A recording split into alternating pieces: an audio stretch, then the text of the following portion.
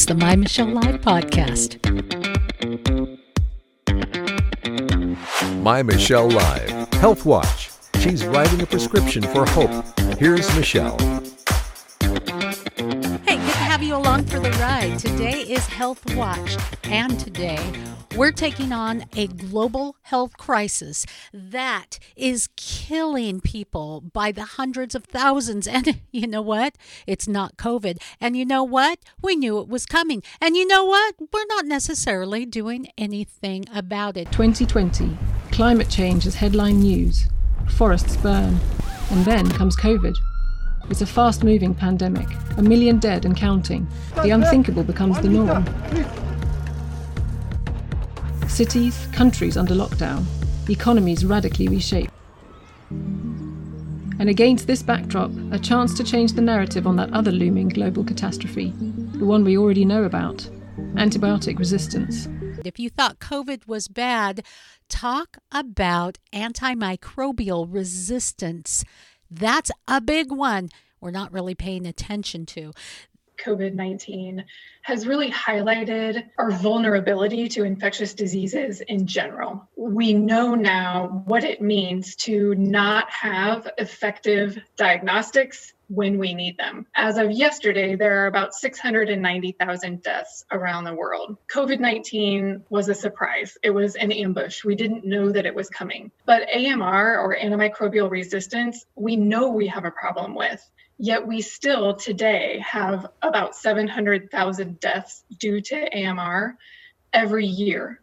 That was a statement from Elizabeth Herman from The Resistance. She was featured on a podcast, Coda Zero.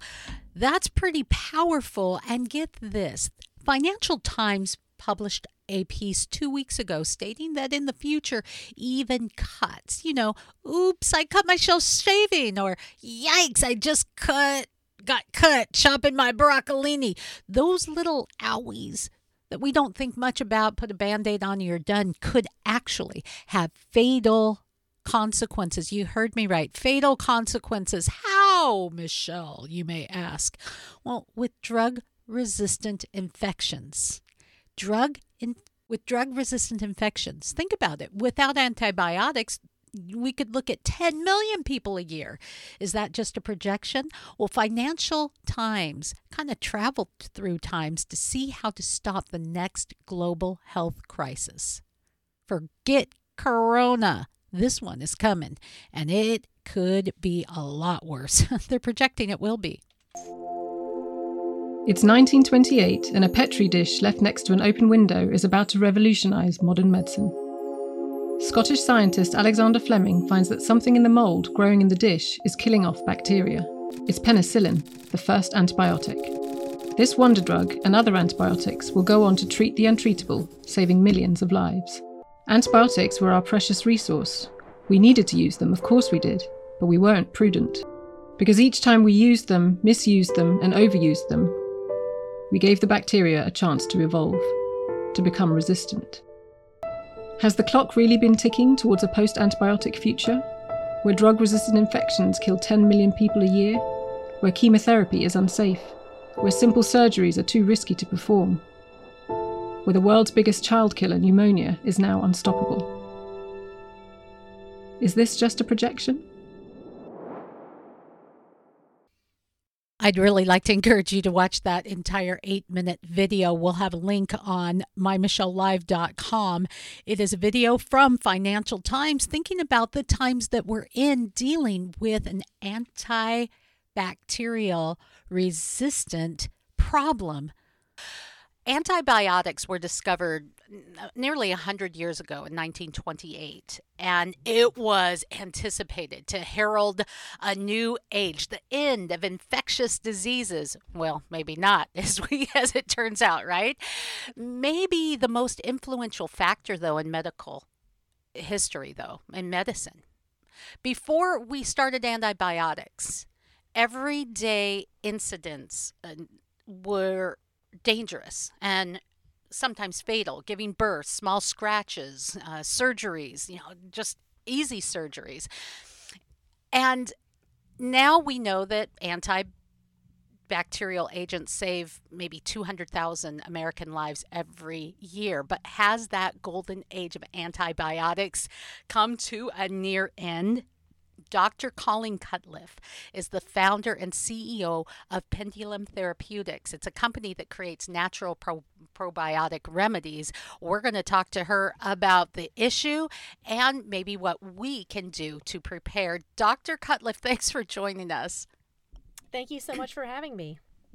All right, 1945, a Nobel Prize acceptance speech by Alexander Fleming. He developed penicillin, and he warned in that speech that there may be a time in the future, like maybe now, that antibiotics, specifically penicillin, would be bought by anyone, and that the ignorant man may overdose, exposing his microbes to non-lethal quantities of the drug and make them resistant. Are we about there?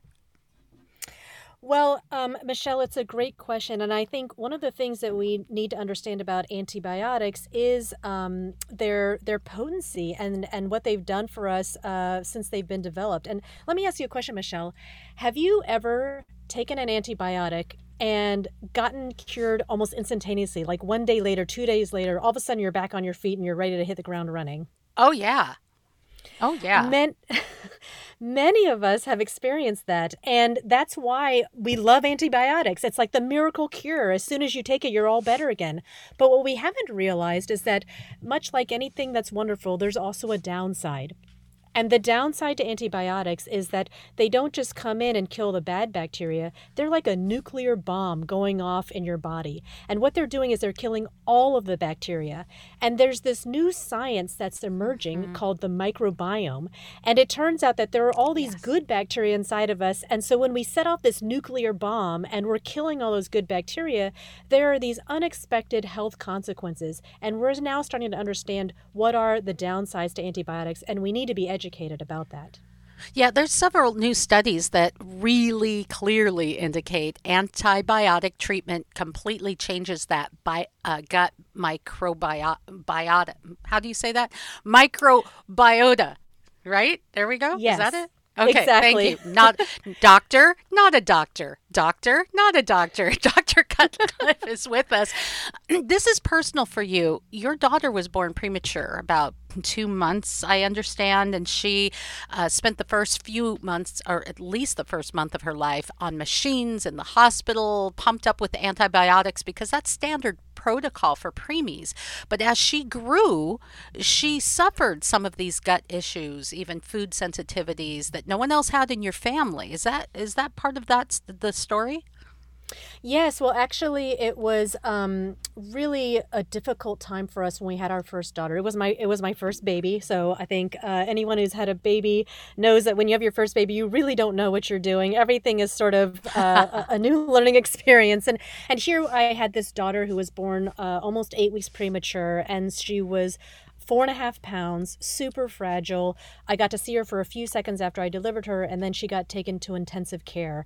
And she was hooked up to all of these machines and monitors, and I didn't even really know she was receiving multiple doses of antibiotics. You know, a lot of times when we're in the hospital, we know these things are happening, but we're not really paying attention to every little detail. And these preemies are really interesting. They give them antibiotics not because they have an infection, but because they're so fragile, they don't want them to get an infection. And so she didn't actually need the antibiotics. And as she got older, she started to have these different health issues. She was different from the rest of our family. She has food sensitivities. She really has to watch what she eats. Her metabolism is different from the rest of us. And I didn't really draw this correlation until I started learning more about this new emerging science called the microbiome. And I started to learn about what the impacts of antibiotics could be. And there was a study that was done about 6 years ago where they looked at 25,000 infants, and they said, okay, for kids who have taken antibiotics systematically under the age of 6 months, so if you have a baby who's under 6 months of age and they've taken systematic antibiotics, they were also systematically more obese and prone to diabetes when they became teenagers. And then there's a more recent study that just came out from the Mayo Clinic really confirming that early childhood antibiotics, kids under the age of 2 years, if they'd been taking a lot of antibiotics, they were also more prone to some of these health issues later in life, including obesity, metabolic disorders, attention deficit disorder, all sorts of things that, we don't really understand, that you might have a child that's different from the rest of the family. And all of a sudden there's this link up that this microbiome, all of the bacteria that are inside of you are actually impacting your health. And when you kill them constantly over and over again, you're actually damaging your own health. Yeah, I was reading the BMJ journals that documented that recent study that says that antibiotics for children is increasing the risk of obesity when they're given early in life. And we've been just going, okay, antibiotics, just come on in. You get a lollipop going out, and a bunch of antibiotics too. They've become standard protocol instead of a last case scenario, haven't they? They really have. And again, it's because many of us have experienced this miracle of antibiotics where you're sick, You're down and out, you're feeling terrible, you get an antibiotic, and a day later you're back on your feet. And we're a go, go, go kind of community here. And so we want to be go, go, go. We don't want anything to hold us back. And so antibiotics have really become a go-to and something that people go into their doctors sort of asking, hey, can I have an antibiotic? And the question we really all need to be asking is, if I take this antibiotic, doctor, what are the potential risks? What are the potential downsides? That's the important question to be asking. Right.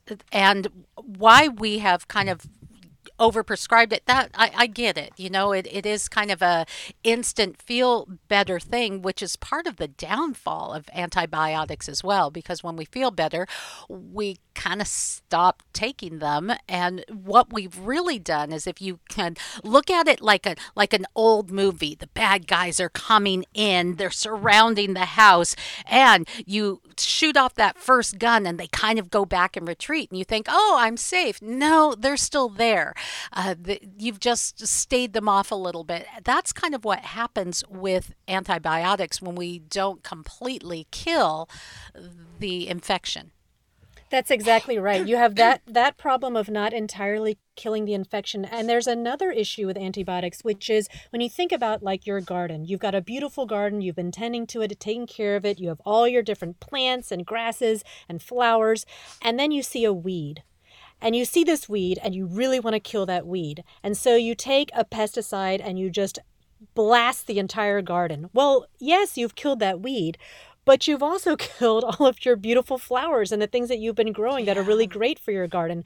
That's really what we're doing with antibiotics. We're killing that weed, but we're also killing our entire garden, which we need. And some of that can be a real problem if we are just taking it as standard protocol when we already have pre-existing conditions, when we're going in for surgeries, because the antibiotic is kind of weakening us when we need to be as strong as possible to recover. The other thing I wanted to get to before we get to some of the hope and what you've been able to do to stave off the overuse of antibiotics for folks is we're in the midst of a pandemic, Dr. Cutcliffe. We are worried about catching the virus. Now, antibiotics, on one hand, are being prescribed on a record level because people are concerned, and yet it has no effect on the coronavirus. That's absolutely right. And this again speaks to the experiences that many of us have had with the miraculous cure and recovery of antibiotics, and then believing that that can work for anything. And the subtle difference that many of us, don't realize is that antibiotics kill bacteria, not viruses. They're basically, they can't do anything for viruses. And so if you have a viral infection, an antibiotic is not going to help you. It can't cure that. And in fact, if you take an antibiotic to try to kill a virus, not only will it not kill that virus, it will be killing all of the good bacteria that you really want to have to help you with things like your digestion, your immune system, your general overall health. And so we really don't want to be taking antibiotics unnecessarily.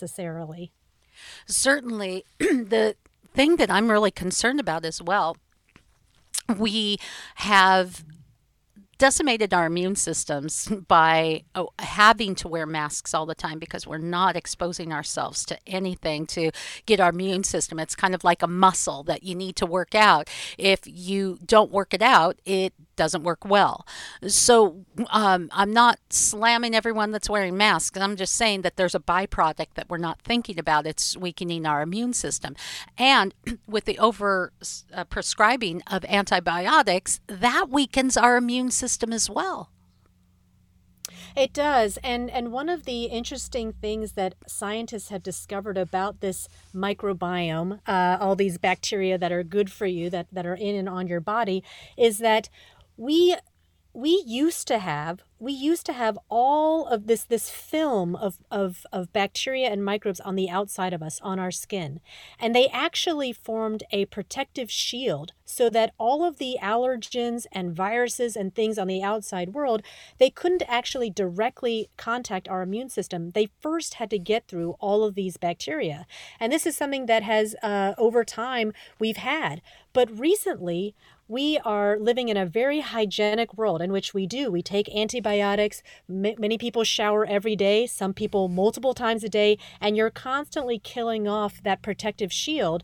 And one of the results of that is now your body, your immune system, has to directly interact with all these allergens in the outside world that it wasn't meant to directly interact with. And so as a result of that, you will see around you increasing numbers of people with allergies, asthma, respiratory issues, all of these things that are weakening our immune system because we're supposed to have all of these bacteria that are actually protecting us. Can I tell you a really bad parenting moment and where the light came on for me? This is embarrassing to tell, but I feel comfortable with you, Dr. Cutcliffe. So, first-time mom, we were talking about first-time mom, you don't know anything. Man, I bathed my baby multiple times a day. I mean, every bowel movement was like, oh, we'll do a little bath. It was just so precious. I had everything hygienic and sterilized, right? The entire house and anyone that came in it. And the poor guy always had earaches and runny noses. A friend came over who, this was their, I don't know how many babies they had already popped out, but they came over to visit, right? And as our kids are playing on my sterile floor, her son picks up her husband's shoe and is gnawing on it. I am mortified. Are you kidding me? And I realized her kids are never sick. The light came on for me and I realized what I was doing. Well, that's a bit of what we're doing as we're walking around with hand sanitizers and sterilizing our entire world. Yeah, we're really changing the way that we are meant to interact with nature. God created this earth not just with humans on it, and yet we're trying to create a society in which there's only humans involved. And so this is really problematic. We need to accept that we are a part of nature and the world around us. And as soon as we accept that, we understand that there's actually beneficial things about being in nature and beneficial things about interacting with the world around us. It's not all out there to hurt us. No, and I might say that sometimes it's not a horrible thing to get sick. We don't want to get horribly sick, but it's not such a bad thing to be exposed to things. It, again, works up your immune system. Well, this is what's kind of cool about our guest, Dr. Colleen Cutcliffe.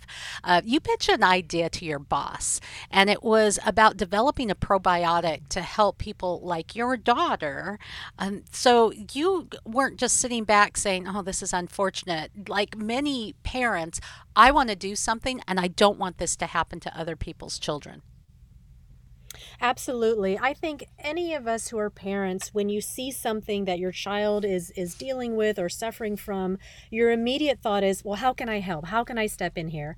And for me personally, being a scientist and having that background, I saw this happening to my daughter where she had all these food sensitivities. And then I read these studies that said she might be more likely to develop diabetes as she became an adult.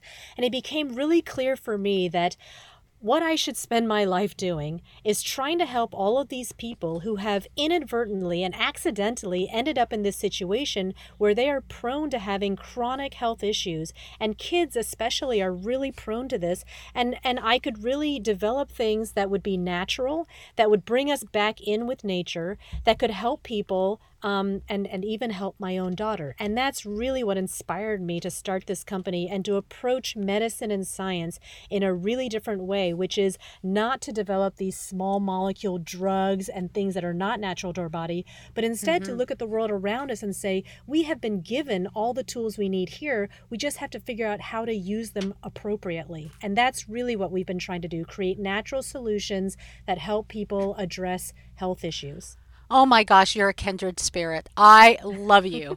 Right, that is so right on. Look, I'm not opposed to medicines. I'm not opposed, as we talk about antibiotics today, to antibiotics. We have in our country the best medicine for emergencies, to really get in there and save a life that's on the edge. You know, if you have broken bones, if you are inches away from death, we have a great medicine for that. But for long term, taking care of issues, turning back some of the problems that plague us every day, we pop pills that make us almost like a cesspool of chemicals. It's crazy. And antibiotics is up on the list. That if they're a last case scenario to save someone's life, I'm all in. But if we could be doing things that are better for our bodies in the long run and don't cause long-term effects or interact with other conditions, I'm all for it. So let's talk a bit about what you discovered and what you're able to bring to the table. Well, what we've discovered really all starts from this new emerging science around the microbiome. And the microbiome is all of the bacteria and the viruses and the fungi that live inside and on us. And this is a new science that people are just starting to realize is super important for our health. So you actually have in your body 10 times more microbiome cells than human cells. So you have 10 times more of these microbiome cells in you than your own cells. And so the question is, well, what are they doing there? Why are they there? And what happens if you get rid of them or you lose them? And so this pivotal study that came out from the Mayo Clinic was really showing that, hey, when you get rid of some of these things, especially early on in life, you are losing key functions to your health. And that when you lose those functions, you are setting yourself up for chronic diseases. And so we said, all right, let's go in and figure out what are these different parts of the microbiome that are important and how can we give them back to people. It doesn't matter why you lost them. Maybe you had to take antibiotics. Maybe you have a life that's super stressful and so you're losing these different bacteria. Maybe you're aging and you're losing bacteria. Maybe you're going through menopause and you're losing these bacteria. All these things happen to us and we're losing these bacteria. How do we figure out who they are and put the right ones back into us? And so every day we suit up, we go into the lab, and it's like you've been given these thousands of puzzle pieces, and you're sitting down and you're taking each one and trying to figure out how do they match together, what are the things that are going to form the picture that I need to put back into people. And then we're taking those things out of the lab and we're testing them in people to see if I give you back these microbial strains, if I give you back these probiotics, do you get better? And for the last almost decade, we've been working on this with the core belief that you can take these naturally occurring things that you had at one time in your life and have lost. Like, let me ask you this, Michelle. Do you remember a time in your life in which you could eat or drink whatever you wanted and you don't have to worry about your metabolism? Oh, man, do I miss those days, especially around the holidays. Oh, yes. Cookie time makes it really hard to remember those days. Well, this is the thing. As we age over time, we are losing these certain parts of our microbiome that are causing our metabolism to change. As we age, as we go through menopause, as we get sick, as we have different diets, as we have stress, these are all causing us to lose these microbes. And so what we have done, what we spent the last decade doing, is identifying what are those things. And our most recent clinical trial data was just published in BMJ and showed that with this product that we've created that have these probiotics in them, it works as well as a drug for people with diabetes, but it has the safety of a probiotic. I'm so enchanted. I am ever amazed at awe of creation. I mean, our bodies are made to heal. There seems to be everything out there in nature, if we would just discover it, that can bring us to a better state health-wise. We've lost that art of natural health, and we're just now rediscovering it. And it's sad to me.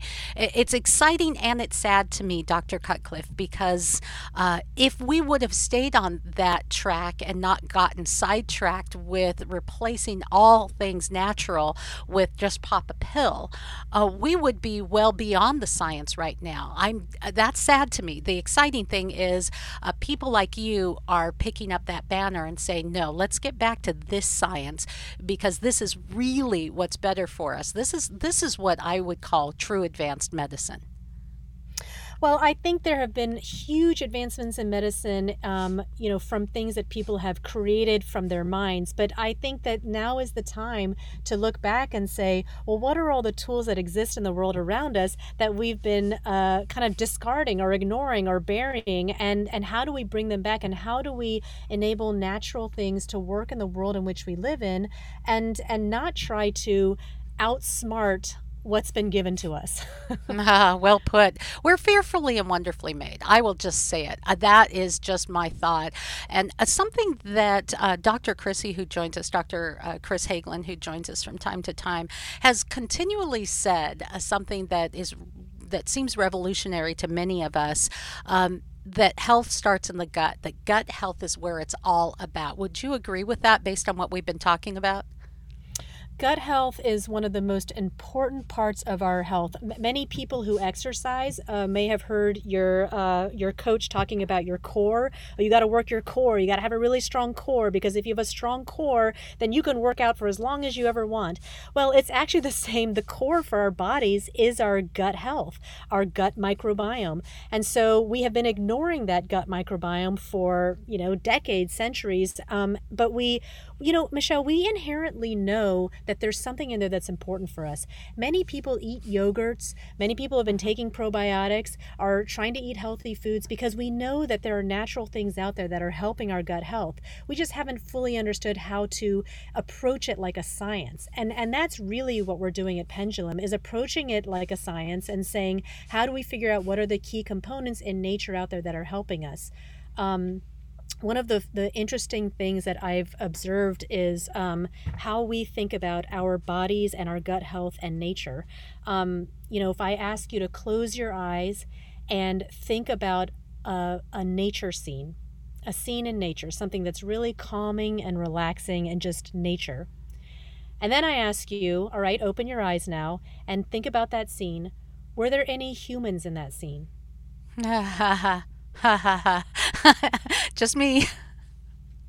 We have removed ourselves from society being a part of nature, and that nature is what's feeding our gut health, feeding our gut microbiome, and enabling us to be healthy with the world in which we live in. And that's really the core of what we're doing at Pendulum. And there's going to be a new wave, next generation of probiotics that come out that are going to approach this in a very scientific way and try to bring back all of the things in nature that are really going to be helping us advance our own health.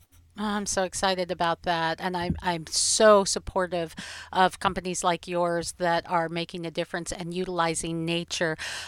What we have found is that when there are great products out there, though, they get kind of bought up by the big companies and then compromised with some of the purity of the ingredients. Have you seen that happen? Absolutely. One of the issues that we face is economics, and everybody is trying to drive to the lowest cost. How can I get this thing as cheap as possible so that people want to buy it? And the saying, you get what you pay for. Yeah. Well, if somebody is there trying to drive to the lowest price, guess what? They're going to cut corners. They're going to have their item manufactured wherever they can get the cheapest cost. They're going to have things shipped in a way, handled in a way, cut ingredients out. For us, it was very important that we do all of our research as well as all of our manufacturing in the USA. Everything about our product is all made in the US. And that's not because we're biased against other countries, but that's because this is where we know that what the standards are like. We have control over it. There are very high standards in the U.S. for all of these things. There are checks and balances, and we want to make sure that we are creating something that is high quality, because that's what people deserve to get. And so, if you're looking, you're bargain hunting with your health, and you're trying to find the cheapest product that's out there, you're going to end up with the companies that are figuring out the way to make things as inexpensive as possible, and not things that have the most efficacy as possible. And Dr. Cutcliffe, going back to my days of being an early mom and having the light turned on for me, the lights kind of turned on for me as well with the choices we make with the products that we put into our bodies. If we want to take vitamins, going to the dollar store may not be the best option. I understand that sometimes times can be tough economically, but in the long run, when you're making health decisions and you are putting the right things in your body, and you may be sometimes spending a little bit more than the dollar store, vitamins and such and supplements, you're making a choice that staves off expenses in the long run. That's the heart to me of natural medicine, that sometimes it's a lot less expensive because it's less invasive. And you think of the billion-dollar industry of big pharma, those medicines aren't cheap. So comparatively, natural medicine really, really is. And yet we have to put that thinking cap on and realize that I'm investing not in just treating something for the rest of my life, but in healing myself and being well. Absolutely. Many of us take vitamins, and many of us understand that by taking these different vitamins and supplements and probiotics, we're trying to do something good for our bodies. And so it's really important when you're looking for there are shelves and shelves of all these things. It's very hard to pick sometimes. And so it's really important when you're looking at the labels of these things to see where are they manufactured, what is the concentration, what are the number of milligrams and grams of the different things that are actually in the ingredient box, so that when you're taking these pills, when you're giving these vitamins and probiotics to your children, to your parents, to your loved ones, you're actually doing good for people. You're giving them the high quality, good stuff that's really going to help them, and not trying to, take the inexpensive or the cheap route on our health. That's really one thing about this pandemic, is that it has put our health front and center. It has reminded us of the core things that are valuable. That's one good thing about it. So you have given us a lot of insights, free help from the doctor. And hey, don't worry about the dog. It's okay. I think it's charming. Just bring the dog right in. We're all working from home, girl. I'm telling you. But I wanted to just give this last couple minutes to you to talk to folks about Pendulum, and how going to pendulumlife.com, what they might be able to find there, what products are there, because we may have piqued their interest, or they may have said, you know what, this is something that I need. So I would be remiss if I didn't give you a minute or two to just tell us what we might need and what we can find there. Thank you. Well, we have spent the last almost decade trying to create a natural product that helps you improve the way your body fights sugar, the way your body metabolizes sugar and fibers. And so when you go to pendulumlife.com, what you'll find is this product that we have been developing and testing and retesting and really manufacturing as well. And it is designed for people that are trying to improve the way their body metabolizes sugar. And so if you have type 2 diabetes, if you have pre-diabetes, if you're healthy but you have some reason to worry about how your body's metabolizing sugar, this is a product that is for you. And I do not have diabetes or pre-diabetes, but I take the product because what I found is that all of us, when we eat lunch or anything with sugar in it, we go through these sugar spikes, and then we have sugar crashes. And I would find myself in the early afternoon, after lunch around 2:00, really hitting a lull in my day. I would always say, if you have a meeting with me at 9 a.m., you're getting the smart Colleen. If you have a meeting with me at 2 p.m., you're getting the tired Colleen. And so what happens is, as our body is going on this roller coaster all day long of sugar highs, sugar lows, sugar highs, sugar lows, it's causing us to feel tired and have foggy brains and not be as productive as we could be. And so what this product does is it helps you to metabolize those sugars better so that you're more stable throughout the day. And for many people, that shows up as better energy throughout the day, better sleep, in addition to the improved glucose spikes and improved A1Cs. And so the product is, I'm really proud. It's something that my 13-year-old daughter is taking, I in my 40s am taking, and my 70-year-old mother are taking, because all of us are really trying to help our bodies metabolize sugars better. And that's what this product does.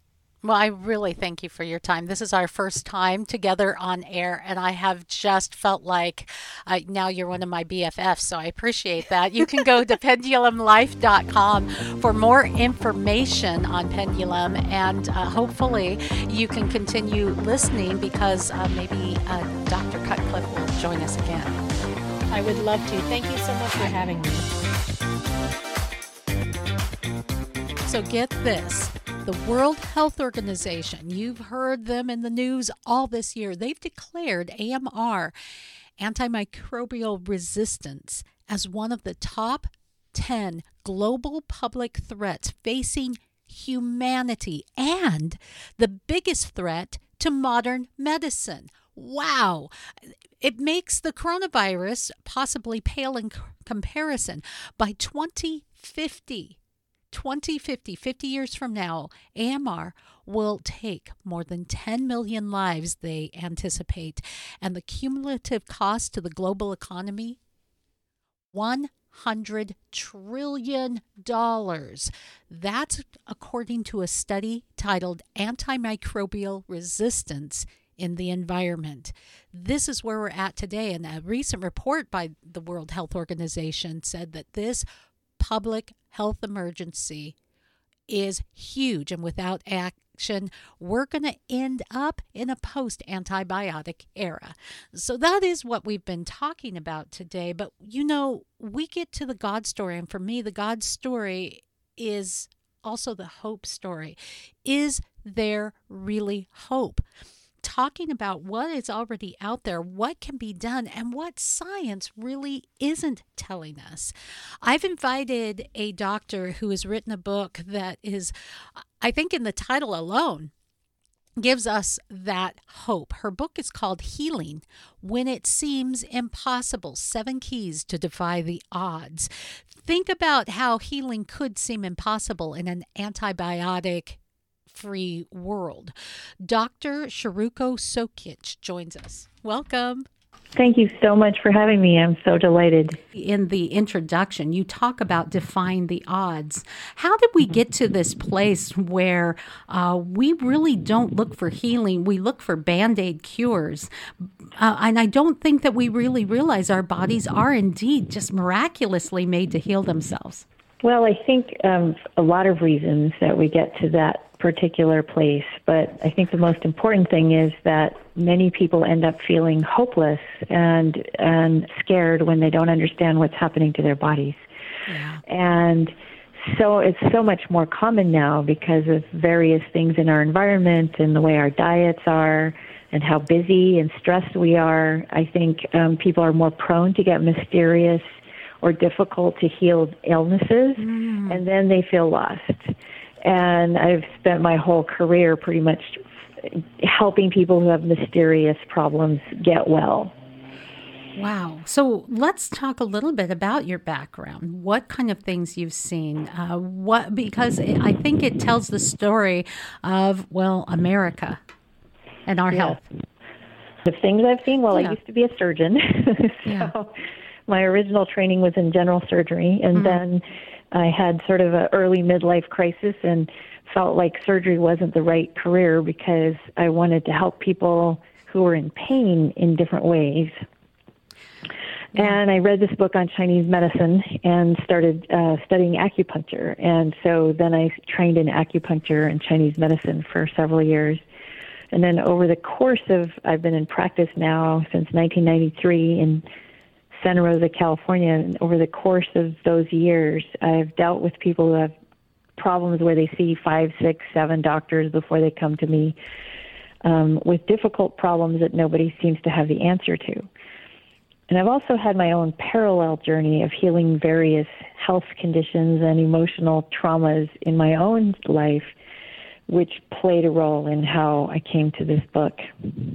As we look at coming on an age that may bring an end to things that we've completely relied on, like antibiotics, as we've talked about today, sometimes we have to look beyond what we know and dig a little deeper.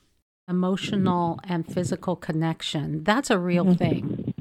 I'll give one really graphic example. I had a fairly young gentleman who was a firefighter several years ago who had a problem with his knee.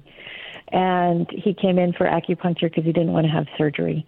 And I did a few treatments on him, and he didn't seem to get better. And so I kept asking him, what's stressing you? What's going on in your life? Because it was a fairly simple problem from the perspective of acupuncture works for that.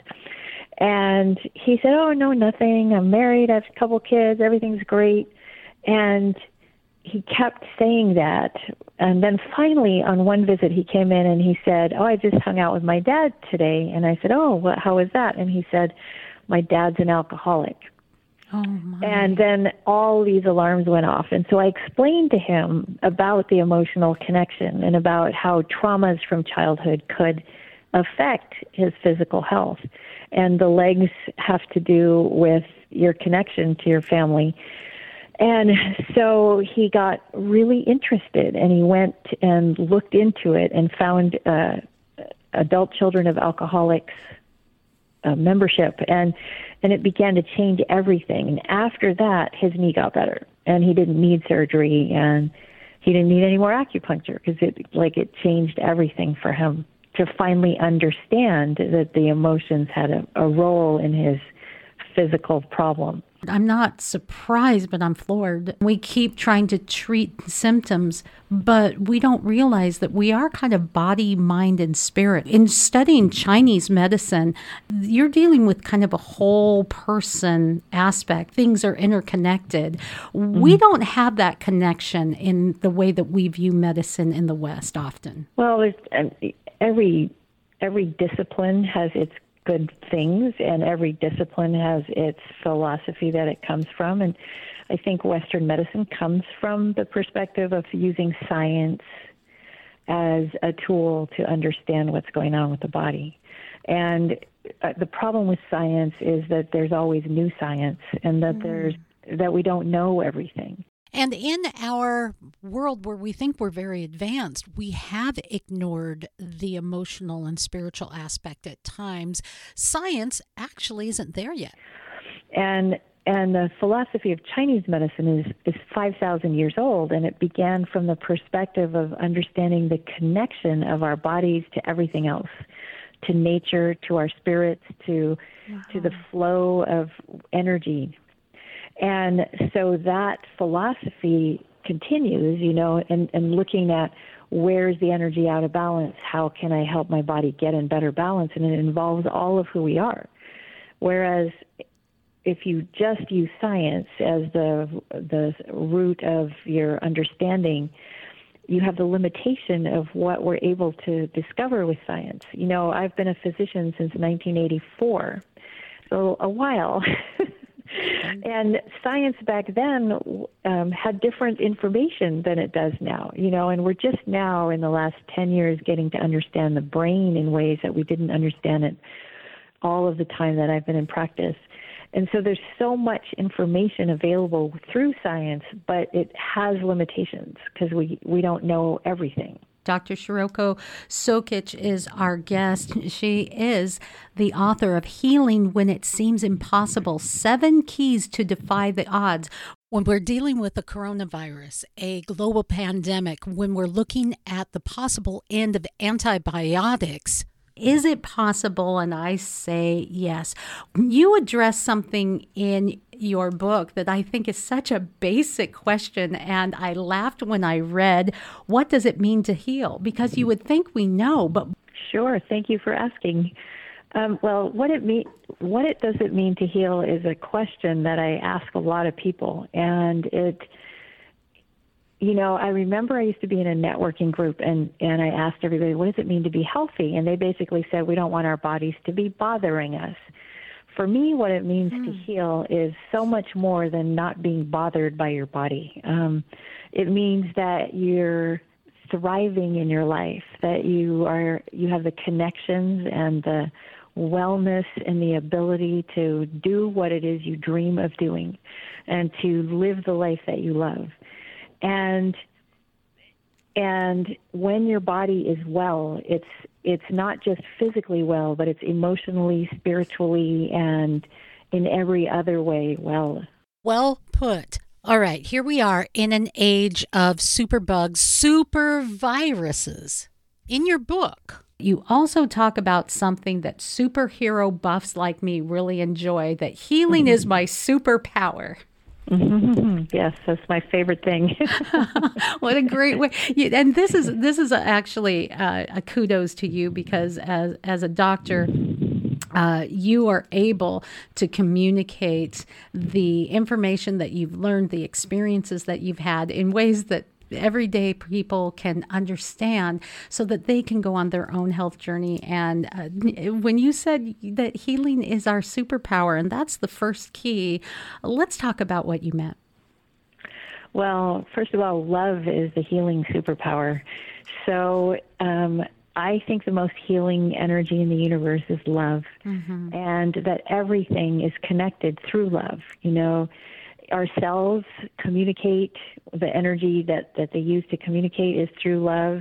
The connections that we have with people that we care about are love connections, and the connections that we have with our bodies are love connections. And your healing superpower is I talk about when you have a difficult health problem as a hero's journey, that it's a learning journey where you are discovering what your body wants to show you. And if you treat your body as your friend, love is your healing superpower. And you love your body, and you love, even if you feel like it's betraying you at the moment, because a lot of people come to me when they feel betrayed by their bodies.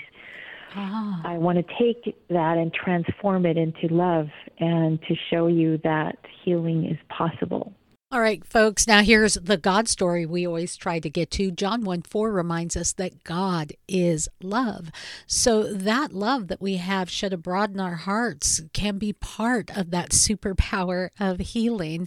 Love connects us. I think we've seen enough documentation of people who have had some of the things that our society says, you can treat it, but you just can't get over it. And things like anxiety and depression, autoimmune disorders, diabetes. Even as we've been talking about today, antibiotic resistant issues and issues that we've just thrown antibiotics at. These are some of the things that plague America more than any other things. I would also offer heart disease, cancer. We can see those issues turn back.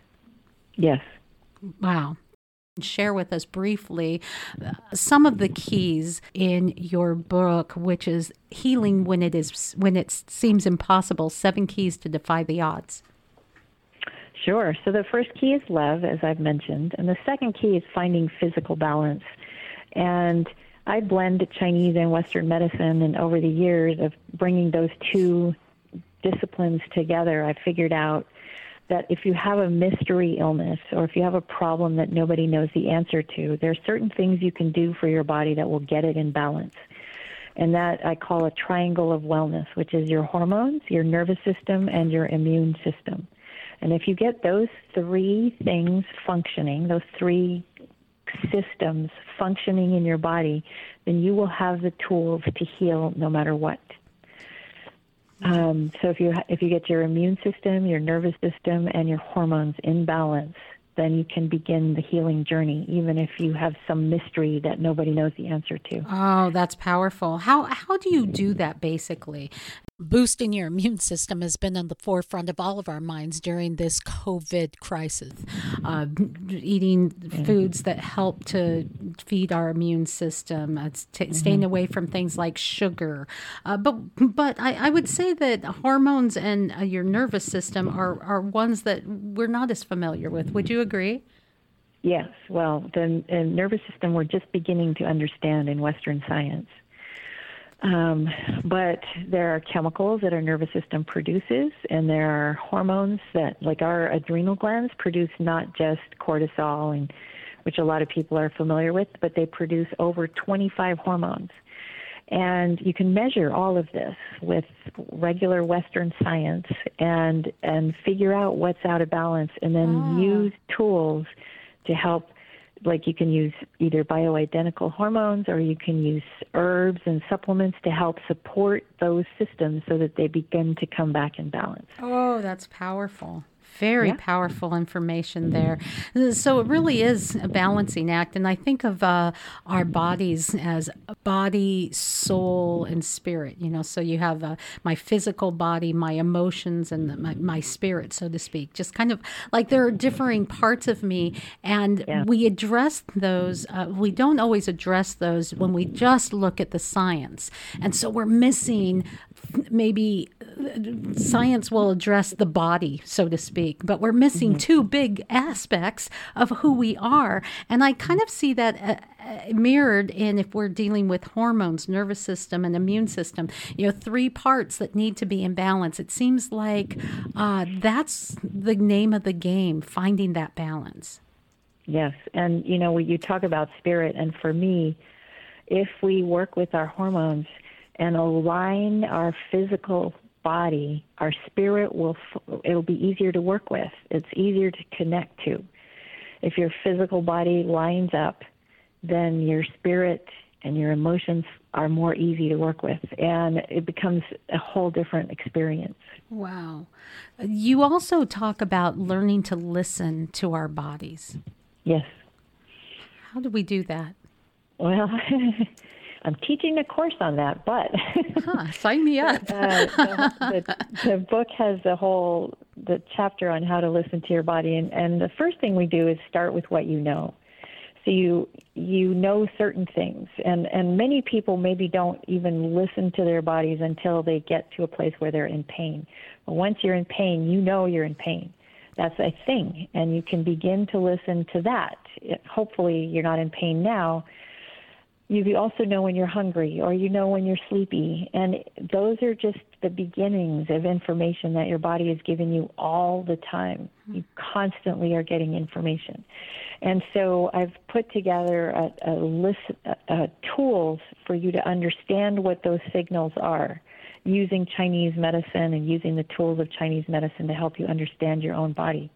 So that's what it is. Those are powerful tools. The way you approach healing, again, taking some of the science of the best that we've been able to discover in recent years, that's fabulous. But you also marry it with 5,000 years worth of studying the human body, the anatomy, how things interwork with your body, with itself, and with the world around it. Don't forget, my friend, that's science too. Truly, just in our final couple of minutes together, first I want to thank you, because your book is one of the most powerful that I've read on healing. It's called Healing When It Seems Impossible, 7 Keys to Defy the Odds. But I thought maybe I would just ask you, what is it that you want potential readers, because I'm sure everyone's going, I got to get that book. There's not one of us who isn't touched in one way or another by some health issue through ourselves or someone that we love, and this has piqued our interest, believe me. What do you want readers to know? I think that I want you to know that there's hope, and that even when it seems impossible, that there are tools and ways that you can find to heal. And I've laid out a map for you that you can use by reading this book. You can use that map to find your answers for your own health and your journey of healing. Well, thank you for writing this book. It has been such a joy to speak with you. You obviously have a love and passion, not just for what you do, but for bringing healing to our world. The book is Healing When It Seems Impossible: 7 Keys to Defy the Odds. Dr. Shiroko Sokich is the author and our guest. Thank you so much for having me. It's been a pleasure. And I'm feeling health news. Good. I'm feeling good. Well. Maybe we can help you feel good with some good news for your health. When we're looking at health and we're looking at antibiotics, we've given you some pretty dire thoughts, but it's as though the God story says you are never left without hope. I'm a firm believer that when the Bible says that God's given us all things for life and godliness, that means our lives, our health. So there are some pretty cool things out there that are helping with antibiotic resistance. It's all because, well, we've kind of overdone it. Researchers today reported a stunning 30% of outpatient antibiotic prescriptions are unnecessary. 47 million prescriptions each year. The concern? Antibiotics are so overprescribed, dangerous superbugs are growing immune to them. Children 3 and under receive the most antibiotics, often for ear infections, which are usually viral and don't even respond to the drugs. But parents still want them. Meanwhile, researchers say healthy adults can often fight off bacteria infections on their own. 40% of outpatient antibiotic use is for ear, sinus, or respiratory infections. Fully half of those prescriptions unnecessary. So that's part of the good news. Get educated and stop overusing antibiotics. Don't take them unless they're absolutely necessary, and look towards some of the very cool alternatives. Let's share some of them. Some of them are a little strange. I didn't even know about this. Phages. What? It's called a phage, a natural enemy of Clostridium difficile, the antibiotic-resistant superbug that causes 14,000, sometimes fatal, cases of diarrhea each year. Research at the University of Leicester shows that the phage is effective against 90% of C. diff strains. Scientists say the virus is safe for humans and much more pleasant than antibiotic treatment. So whereas if you take an antibiotic for a particular infection, it would also kill the beneficial bacteria that are found in your gut. So you can feel a bit groggy and a bit sick until your bacterial flora establishes itself. Whereas a virus will just kill that one bacteria that you were interested in removing from the human body and be able to just target that infection without leaving the rest of the bacteria that you actually need intact. So far, scientists have found 26 strains of the phage that attack the superbug. Some East European clinics have been using phage therapy for many years. In the past, Western medicine has been fairly sniffy about the treatment. But now that antibiotics are beginning to run out, Western scientists are taking another look at nature's bacterial killers. Well, maybe it's time we stop being so sniffy, don't you think? And here's an interesting story coming from France. They've taken an unusual angle at studying how bacteria can be spread, especially, say, in hospitals, because a lot of folks die because of things they actually catch in hospitals. So check this out. Analyzing the types of surfaces that can harbor drug-resistant bacteria in a healthcare setting. Think of the formica, the formites, the objects that you put things on, the tabletops, those kind of things. Well, what is most likely to harbor infectious organism? Now, you wouldn't think wood would be helpful, right? You don't see a lot of wood. You see stainless steel and the likes, right, in hospitals.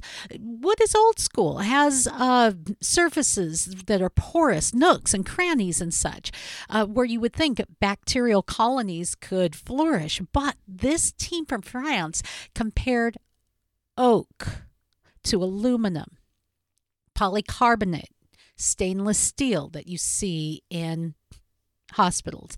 And they found drug-resistant bacterial infections in these surfaces. Well, oak fared best in thwarting their pathogenic growth. That is crazy. Just good old-fashioned oak.